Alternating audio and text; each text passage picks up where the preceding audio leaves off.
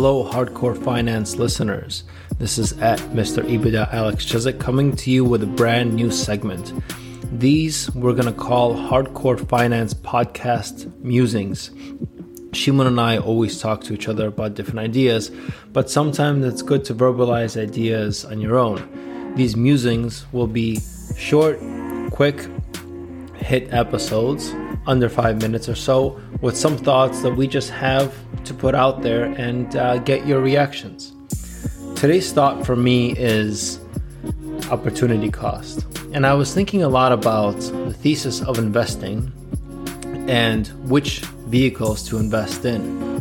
Of course, everything is a trade-off. So you essentially need to figure out the expected value of a certain investment, which is the expected increase of that investment, plus any kind of secondary returns like a dividend, multiplied by the expected value that the investment will keep on increasing and increasing at the rate that you think it will go. For me, when I think about the different asset classes, bonds, real estate, SPACs, which are pre-IPO vehicles that you can invest in, stocks, cryptocurrencies, Bitcoin specifically, and others, I always think about, well, what's going to give me the biggest return for my buck? And I'm finding it hard to argue against the case of funneling all of my extra money into Bitcoin. Because if I believe that the bull case for Bitcoin will go up, and if I believe that there are many estimates out there, one estimate has Bitcoin taking over gold or becoming an equal asset class with gold, which marks its price ultimately at about 400 to 500,000. Another estimate talks about corporations, and if they only put 3 to 6%, or institutional investors, if they only put 3 to 6% of their institutional treasury chests into Bitcoin, that price also becomes 4 to 500,000 per coin. It becomes very hard to put money into startups, venture capital, traditional stocks if you have access to either one of those vehicles, but I'm finding it hard to make a case for myself to put money into other assets. Now, do I still have money in other assets? Yes, of course I do. The question becomes the expected value.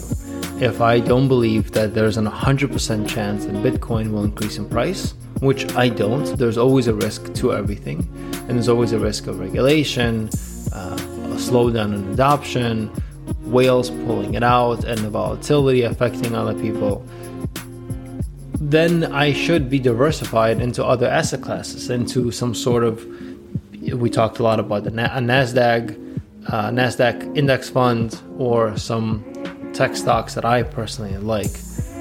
But I'm finding it really hard. I, for example, don't own, I rent my house. And even though I could buy a house, and it's a rite of passage for a lot of American families, I see renting as a borrowing cost for me to invest money into crypto, into Bitcoin. And I don't see a house and real estate necessarily having the same upside. And traditionally, by the way, real estate has been a huge, if not the greatest, creator of institutional family wealth, if you will, generational wealth. But for now, I see Bitcoin actually having more of an upside. And so when people ask me and talk to me and pressure me and laugh at me for not owning, I always tell them I do see rent as a borrowing cost, even though I can't write it off of taxes, but I see rent as a borrowing cost in order to invest excess money into the market, into Bitcoin. So, food for thought. I'd love to hear your comments and thoughts, but I'm just finding it hard to make a case for a significant investment in some of the other asset classes, even if they're leveraged, when I can put money into crypto and leverage Bitcoin, and then use the stock market, and albeit an aggressive portfolio in the stock market, as a quote-unquote safe backup or a safer safety net to my Bitcoin investments. So the musings kind of over for now. I think I'll bring this up with Shimon and some of our other episodes. Hopefully you like some of these musings. We'll keep them short and crisp. And until next time.